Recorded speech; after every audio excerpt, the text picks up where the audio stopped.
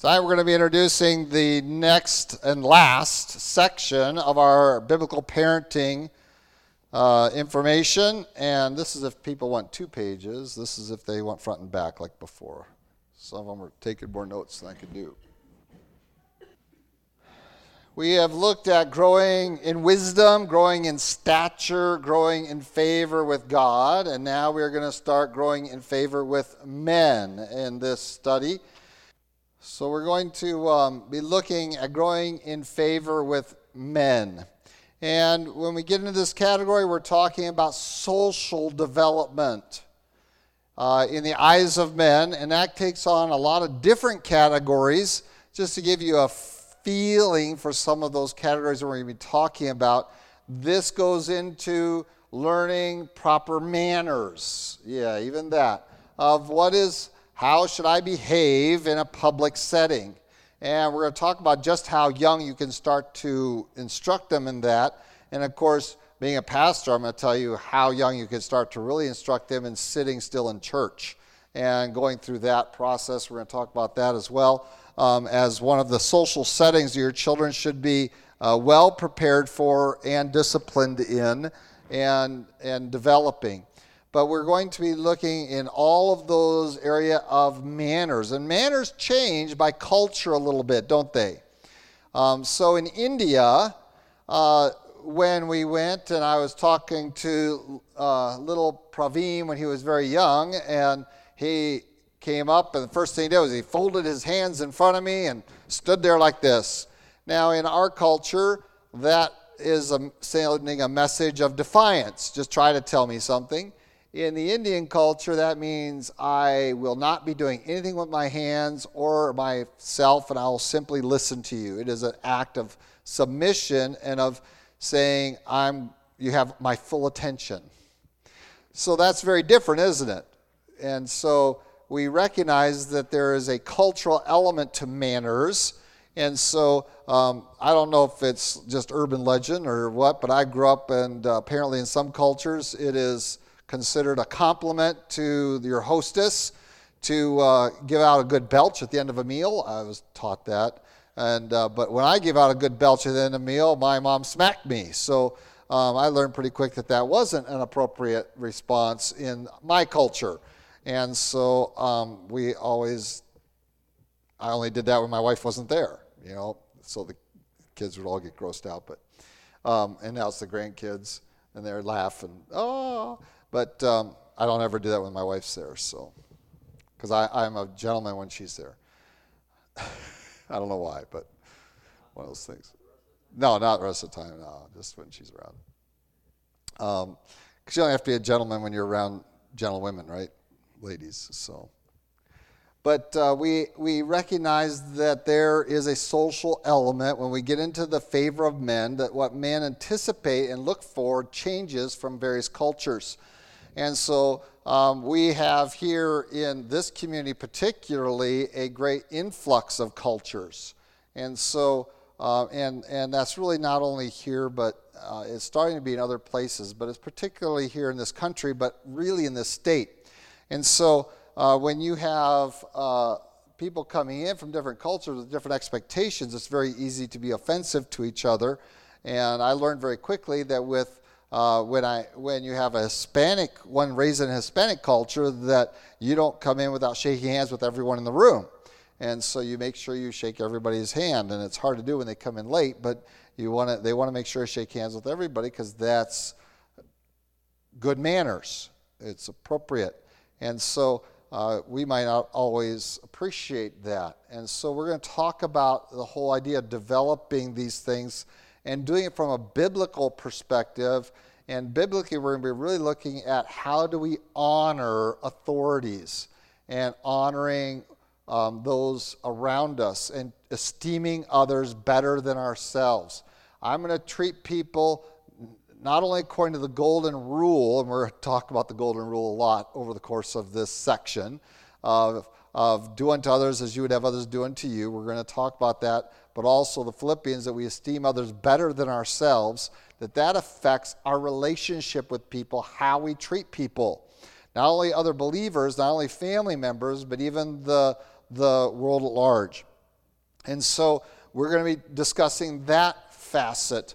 It also involves appearance. What is your appearance like? And I'm going to give you a little taste of that tonight.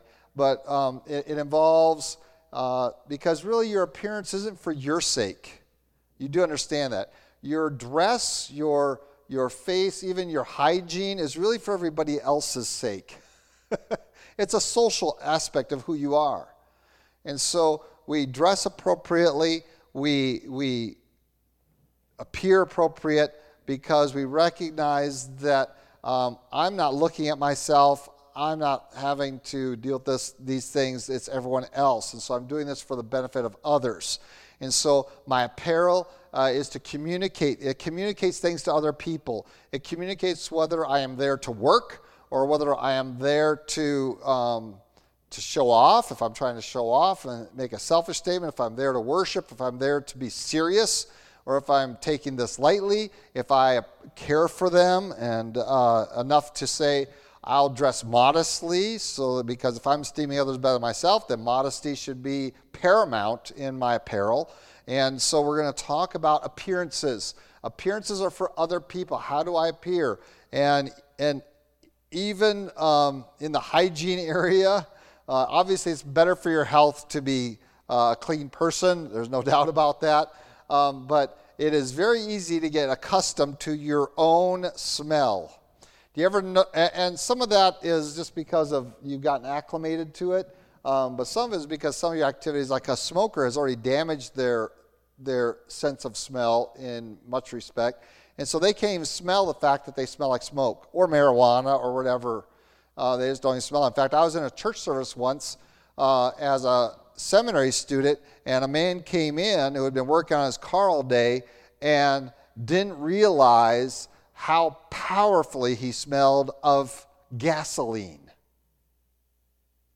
And sat behind my sister-in-law, Betty, and she jumped up and said, I smell gasoline! and it was very potent. But she was one of the closest ones. He didn't smell it because he'd been working on it all day. He just didn't realize that he reeked of gasoline from working on his car all afternoon. And so we're going to talk about the necessity of that we're really attentive to hygiene for the benefit of other people. There are health factors for you personally for that, of being clean.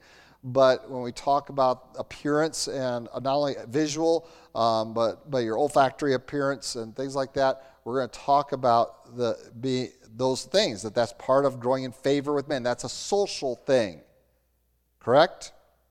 And so we're going to talk about the social aspects of that and developing those in our children.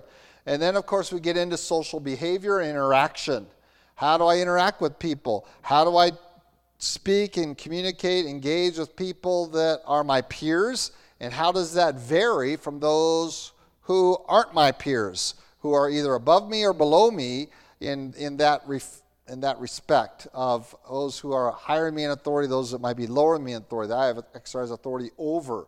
Is it just because I'm in higher authority that I can maltreat them or speak down to them? Well, that's not a biblical concept at all. And so when we're going to talk about engaging in relationships, and yes, it is a parent's role to develop their children to engage in mature relationships, including how do I talk to people? How do we converse? And that is a parental responsibility. Now, most parents think, well, I'm going to teach my children how to socialize, and this is one of the arguments against homeschooling. My children need to learn to socialize, and so I got to send them to a public school to learn how to socialize. And I'm going to speak very adamantly against that because that's a bunch of hooey. Because they're getting thrown into a community with a bunch of other children their age who also don't know how to socialize, and all you're going to have is Lord of the Flies all over again. All right, if you don't know what Lord of the Flies is, well, you might want to count your blessings and don't look it up on anywhere. But the whole idea is that we have in our nature a non-social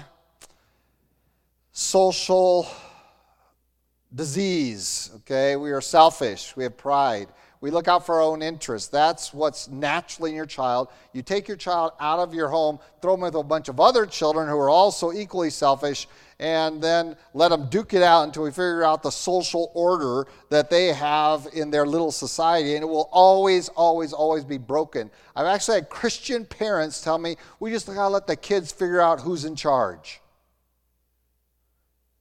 And so we don't exert any influence in the nursery. And I'm like, no, I decide who's in charge. It's me, because I'm the nursery Sunday school teacher. All right, it's not whoever's biggest and whoever's most coordinated at a certain age or whoever's more devious. No, that's not that hands-off idea of socialization is completely unbiblical, because it denies the fact that they are always going to come down to a very base element of might makes right, and that is not a biblical principle at all. So we're going to talk about socialization in terms of relationships with people, of communication, how do I treat my peers versus that. So all that comes into play under this category. And if you don't think you can accomplish that between your home and your church, you are sadly mistaken. And I'm going to be referencing my kids probably a little bit, quite a bit during this period of time, because I was told that I didn't socialize my kids well. Okay, but yet they are able to engage in conversation with adults using real sentences and words, because that's what we demanded of them in our home, is that you're going to engage. And so, when I see other socially stunted children who went all through public school and can't carry on a conversation of any value for more than 2 or 3 minutes, and hey, what are you doing? Hey, and that's about the extent of what they get and how far they get. Then we got a problem. They got a social issue. They are not trained to grow in favor with men. And so men should be able to look at it. And of course, we have a great example of Jesus Christ as a 12-year-old. What's he doing?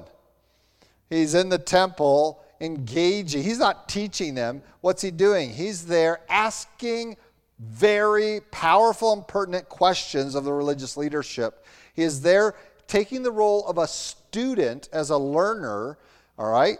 And so we want kids in classrooms to be students, learners, whether they're home, charter school, whatever. Well, one of the great ways to engage that is through Q&A. And that's one of the reasons I've tried. I always ask people, you have questions for me? I like to have those nights where I have no content prepared. I'm going to come here and you ask me whatever questions on your heart and mind. Because it's a great learning mechanism. It's one of the best ways to learn. And Jesus Christ is there, and he is engaging them, and they are amazed at his questions and his demeanor. And so we need to communicate that to our children, that you need to not learn how to talk like another second grader. I want you to learn to talk with adults, because you always, if you don't press them upward, they are going to stay downward in every area of their life, and that includes socially. We always try to socially move them to maturity, not let them grovel in immaturity, because they will never pull themselves up out of that by themselves. They will always need help. Now, do some children get sick of that and say, I want to do better? Yes, but what do? They go looking for help. And so you always have the who's the gal, My Fair Lady? Eliza Doolittle. Okay, is that her last name, Doolittle? Eliza, and she wants to improve herself, but she doesn't have the skill set. She doesn't have the knowledge. She has to go to someone who does have that capacity.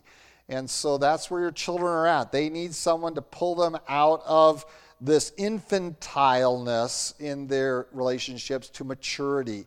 And you don't do that by you going down to them. You do not see me talking to even your infants in goo goo gagas. I don't do that. I make weird noises to them. There's no doubt about that. But I speak to them in complete sentences, and I desire to increase their vocabulary. And will respond to that. That's how you even teach even a very, very young one. And that's why you read to even infants. You might say, well, they can't even hardly look at the pictures. They're like 6 months old. Well, you read to them. It increases their vocabulary. They're learning language the entire time. And we want to keep that up all the way through their life, that we are engaging them to more and more mature conversation. And we're going to talk about content driving that. And I think the scriptures are the best content we could use to pull them up out of the mire of immature relationships. So there's that facet. There's another facet of growing in favor with men. And that is of your things like keeping your word, being a man of your word or a woman of your word, that you are reliable. Men are looking for this. Who can I trust? Can I trust you to be a good friend? Remember, friendship is a social element. Do your children know how to be a good friend? Choose a good friend. So friendship is part of that. We're going to be looking at some really good friends in the Bible, Jonathan and David. We're going to be going to David a lot in this section because he had the whole spectrum of relationships, both failures and successes in his life. We're going to look at one of his failures here. Well, maybe you think it's a success because of what he did. And we're going to try to give us as a leaping off point. And so God's word talks about all these things. What about your friends? What about your relationship with your enemies? How do you treat them? How do you treat family members, even those who aren't believers? How do you treat church members who are in sin? You see, all of these are very mature social functions that we are called to that need to be implemented in our life, that cannot be confined to how you feel about it. If your feelings about people or activities drive your social interactions, then you are going to be an untrustworthy, fickle person that people aren't going to be able to engage in mature, lasting relationships. That's one of the reasons marriages don't last, is because we don't understand what it means to have a mature relationship that goes through things, not runs away from things. We go through things together. And that means sometimes it's hard, and many times it's hardships, it's difficulties. And whether they drive us apart or drive us together really depends upon how we have developed ourselves socially. Do I understand what that entails? And so we're going to talk about developing good friendships, how we treat acquaintances, how we treat coworkers, and distinguishing between them. And of course, the ultimate social development is to develop into, and family, by the way, is also a social unit. So we're going to talk about familial relationships between siblings, between parents and their children, and things like that. And then those that are outside of your immediate household that are family members as well, distinguishing between that. So we want to talk about all of those. They can't be driven by your likes and dislikes, because there's too much at stake here. So we want to talk about growing in favor with men, and envelops all of these things. And you can help your child so much by having a understanding of your role in developing them socially. And that is going to take on a lot of different things. And so one of the things that was very much sought after, usually by the wealthy, the upper class, back, say, in Victorian and Renaissance period, is that all young adults were to be well-rounded. How many heard that term? You should be a well-rounded adult. What does that mean? Yeah, you should be able to engage people on a whole wide range of things in life. And so you should know how to read music and appreciate real music. And so, yes, I took my kids to the symphony. I take them to the Nutcracker. I want to introduce them to music on that level.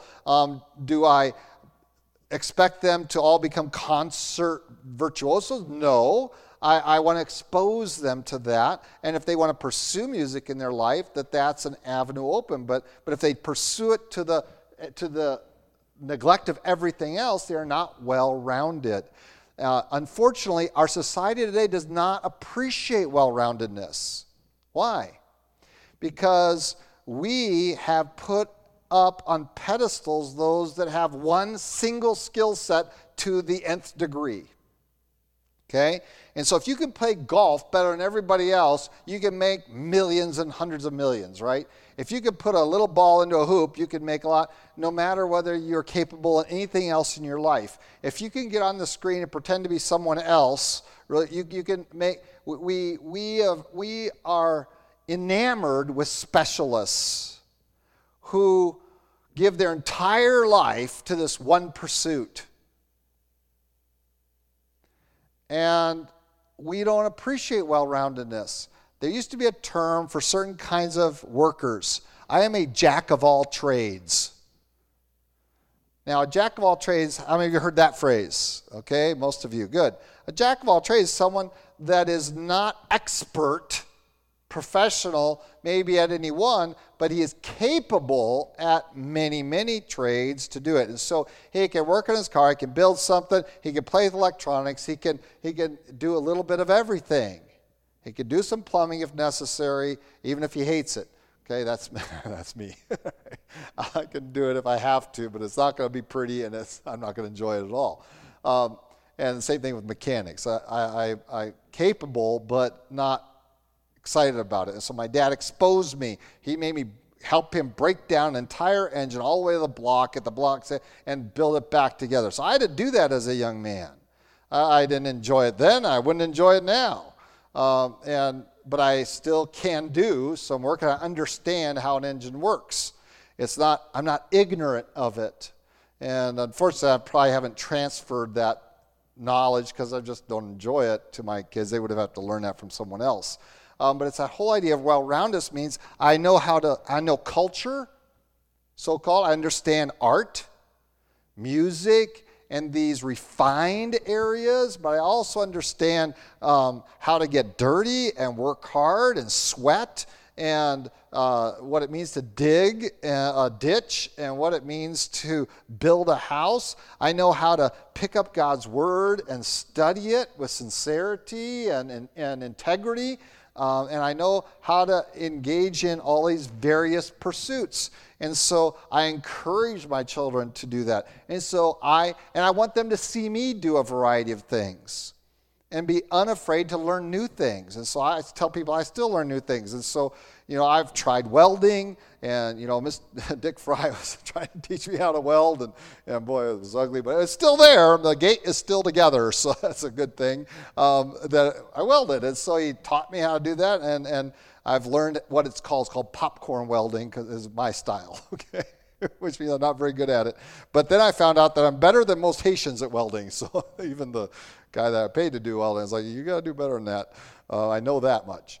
And so we want to learn all these skill sets to be well-rounded and be able to walk. So I can walk into a room with artsy people and I can engage them because I know who Monet is and I know what is right. I know who Rembrandt is, and I know who I like and don't like. I know who Mozart is and these others, and I know who I like and don't like.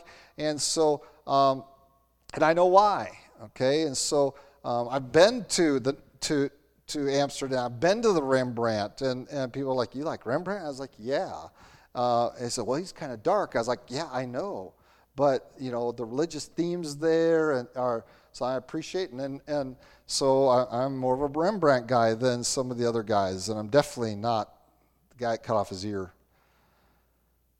Name escapes me. I'll get it here in a little bit. But we should be able to be conversant, at least in all of these different areas, on a social level. And so, but I can also get down and talk to somebody who has to go and labor with his hands all day. I am not disassociated from that. I can still talk to him, and I can talk sports with people, and we should be exposed to that. Do I want to live for sports? No, I never did that. But I enjoy them, and I am somewhat a student of them, and I make fun of some of them for very particular reasons. So I always talk about, you have to be a really good actor if you're going to be able to play soccer professionally. You got to be able to fall down and die until the magic water comes out and splashes on your foot, and then suddenly you're better. You got to be able to do that. and that's one of the reasons I'm not thrilled with soccer. But I can't go to other countries and talk like that because soccer's the national sport, except for Great Britain and India. And I went to India, and I know just this little bit about cricket, but boy, it's a big deal in India. And just being able to converse a little bit about cricket, and then I found out that most cricket players don't really know how to play cricket either because the rules are weird. It's just, the rule book is goes on and on forever. But just to know a little bit about it. And so that's that well-roundedness. That's part of the social development of your child. Can you see how important your role is as a parent in forming well-rounded adults? You need to expose them to things that maybe you weren't even exposed to as a child. Maybe you've grown up your whole life and never gone to a ballet. Maybe you have never gone out there and gone to a swim meet or to a track meet or played baseball. But you're going to have to take your kid and teach them how to play baseball. And I'm amazed when I see the young people come to your Word Life clubs how little they know about organized sports at all. They can't play kickball. They don't know the rules. They're 8 years old, 9 years old, 10 years old and don't know the rules of kickball. You kick the ball and you run to the base. Really? Okay? We're not developing well-rounded children. And then we're not going to have well-rounded adults. And this is very important when it comes to the development of their minds as well. We want them to be well-rounded, and that means they have to draw from all these different areas, and it really helps their critical thinking skills, their decision-making process to realize that there is a bigger world out there than their immediate surroundings. And that's why I'm a big proponent of exposing children to cross-cultural experiences, especially in the preteen and teen years. And that's why I take my children to India, to Peru, and let them go off to Minnesota and take them to Israel and all these things. Why?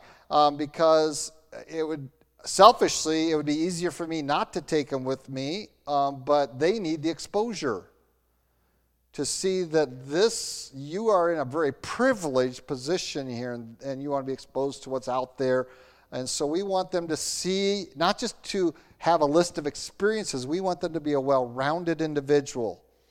And so it's not all about the internet and entertainment, that they need to learn how to work hard, they need to so they can engage in a variety of different people, on a variety of different levels and interests. And if you want to be a socially capable person, you got to be able to converse with people on a wide variety of topics, all the way from the difference between 2x6 construction and 2x4 construction, and what's the benefits of stucco versus siding and steel and things like that, all the way over here to questions of the arts, to questions of science, and to be able to engage people in that. And that's in the collegiate area is called liberal arts, but we don't want to trust them to develop that.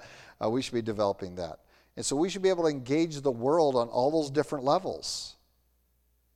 And that requires something out of parents to expose children to more than just your personal interests. And so, and the same thing with animals and all of that. And so I had a privileged upbringing. It wasn't easy, but it was privileged. Here's what my privilege was. I was an Air Force brat, which exposed me to a lot of things all over the country.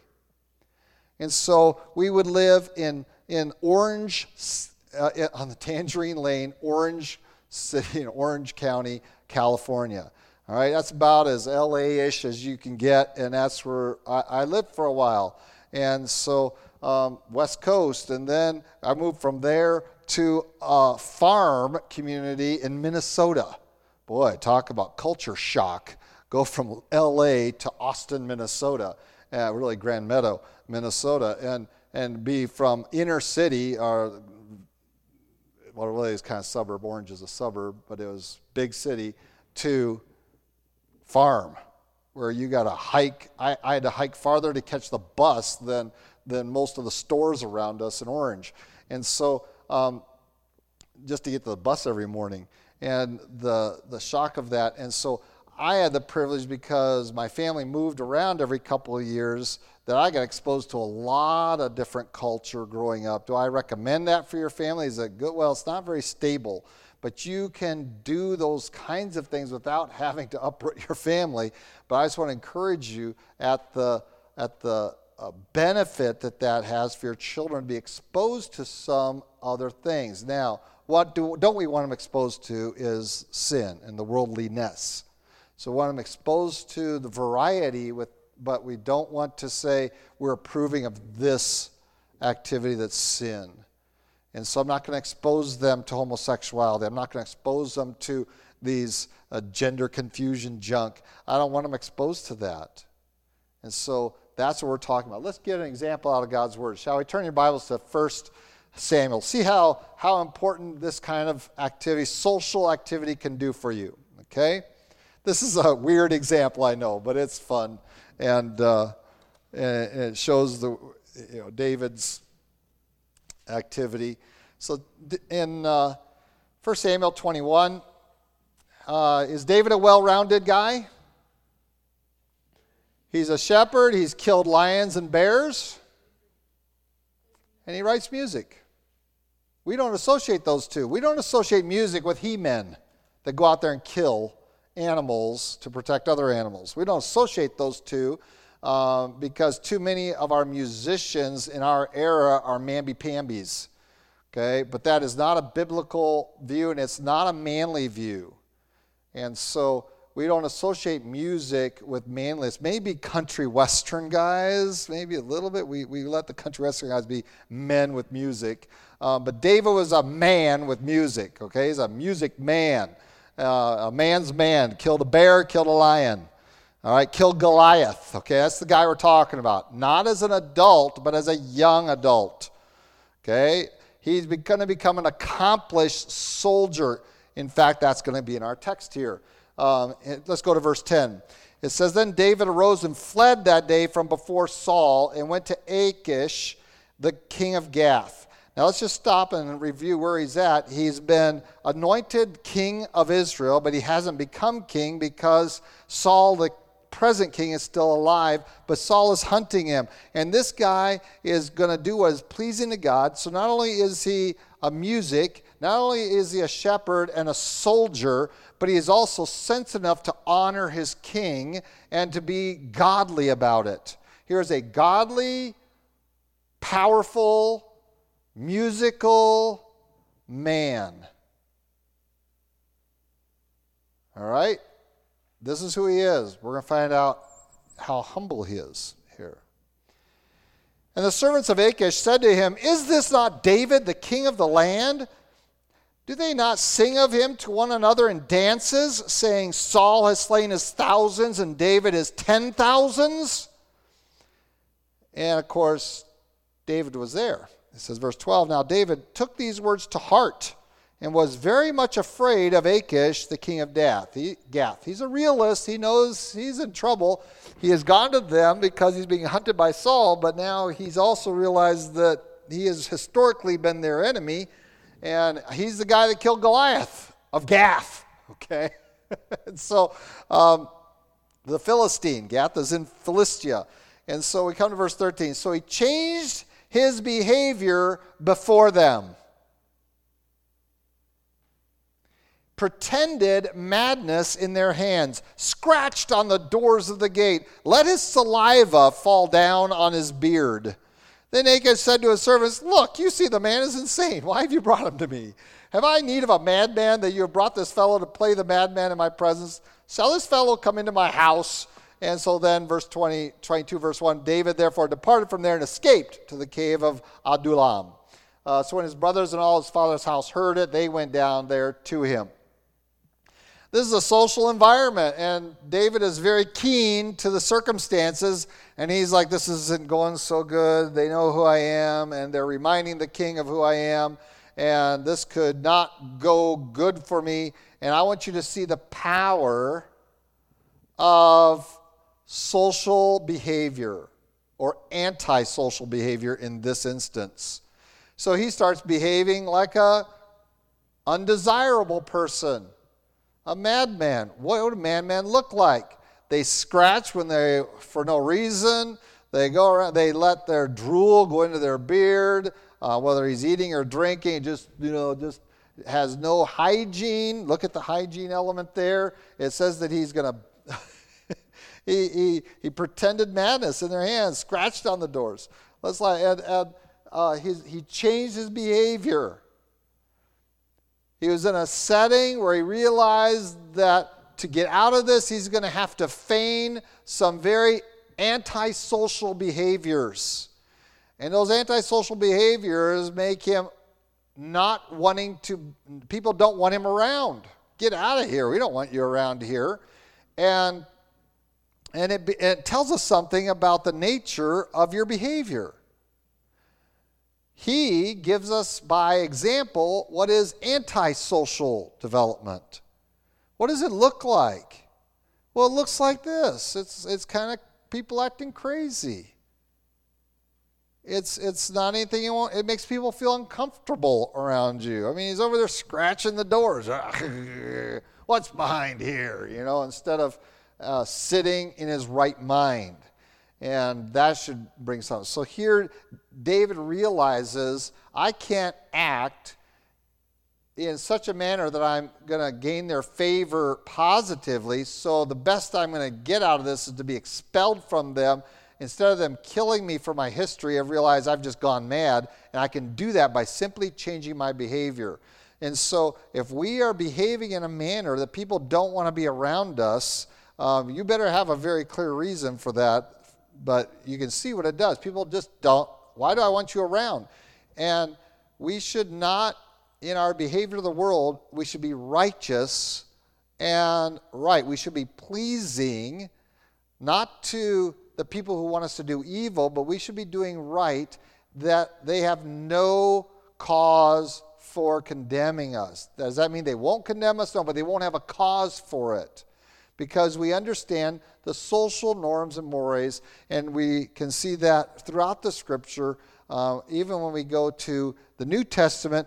What happens to the man over there that's running around naked in the graveyards?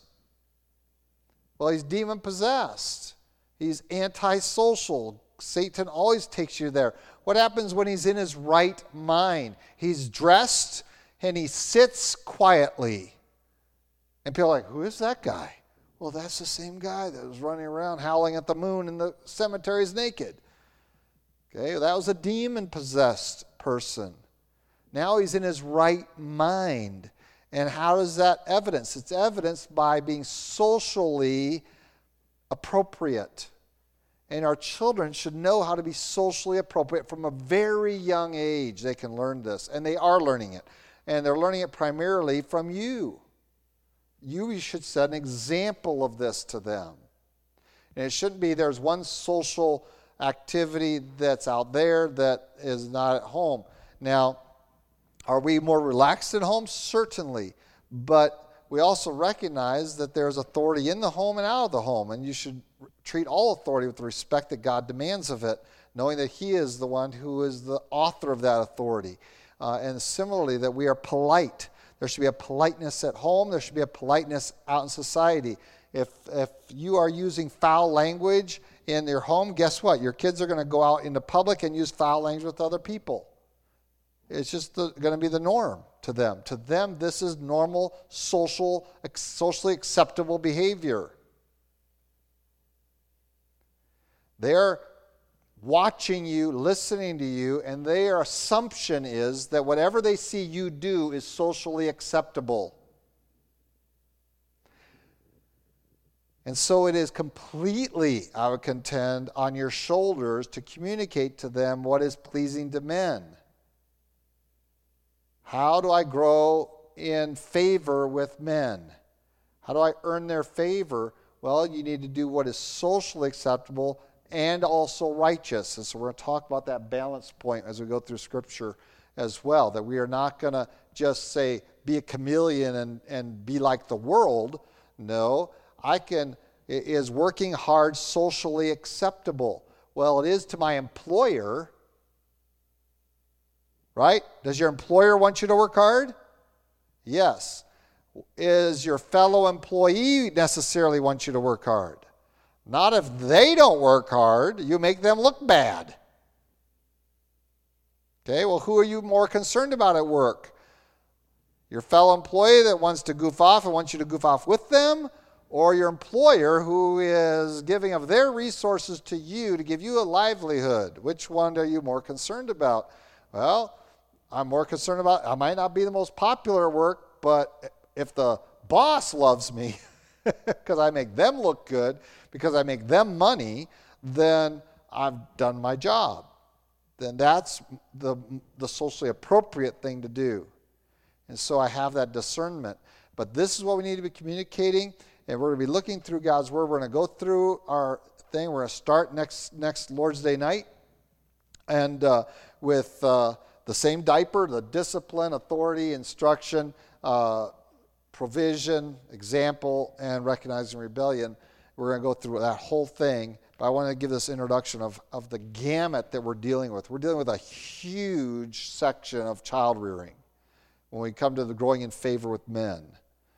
That is probably a lot broader than what you just thought coming in, that it would just be how to get along. So that's why we are going to be planning a meal probably at this point in May. I remember I'm going to be gone for 4 weeks, so I don't think I'm going to pursue this while I'm in India. I'm going to try to be Skyping in every Sunday night from India and the Philippines, which I don't know if I'm going to make the Philippines because I got to get on my flight out of there Monday. So I don't, because I have to figure out the time change in the Philippines. In India, I'm going to be meeting with you at 6:20 here is 10 till 7 in the morning there. So I'm going to be trying to get on the internet and be Skyping into, if I don't get here for the singing, I'll at least be here for the time to talk with you. But I don't think I'm going to pursue this study during that time.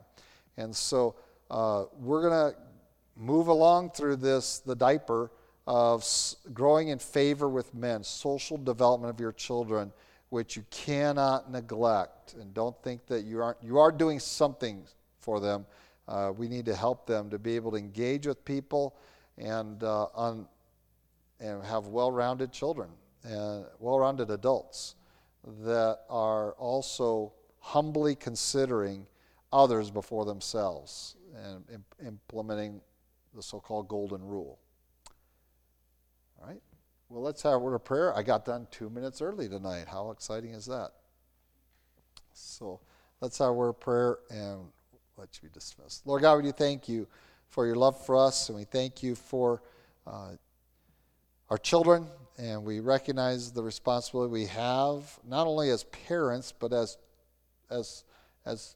family, as church family to one another, to be exemplary to all the children of our church, whether they are of our progeny or not, that we might communicate and show them what is socially right and godly, what is acceptable and what is normative, what is honoring to you, that we might show it to one another, and that they might see that as an example and follow it, that we might encourage and help one another, to help their speech be right, to help their attitudes and behaviors to be right. Lord, we know that there's social and there's antisocial behavior. We want to train our children to discern the difference, and we need your help in that. We also pray you might help us as we do this study, that it might be a benefit for everyone involved, and might keep us in your word and apply its principles to our learning in this category. And we praise him in Christ Jesus' name. Amen. So in May, we're going to have a dinner. I don't think I finished that thought. In May, we're going to have a formal dinner. Not a potluck, a formal dinner that you will bring your children to, and they will learn how to participate in a formal dinner atmosphere. You might say, can a 3-year-old do that? Yes, they can. On the same level as a 20-year-old? No, but they can learn that this is formal. So they're going to dress up. They're going to come in. We try to do this sometimes with our girls where they have a little ladies' tea. And they have a form of little tea sets and all of that. And they dress up and come for this tea. We're going to do it with the whole church on a Sunday night as we talk about socially how do we engage in this. You might say, well, they're never going to have to encounter that in their life. You don't know that. You don't know where God's going to have them.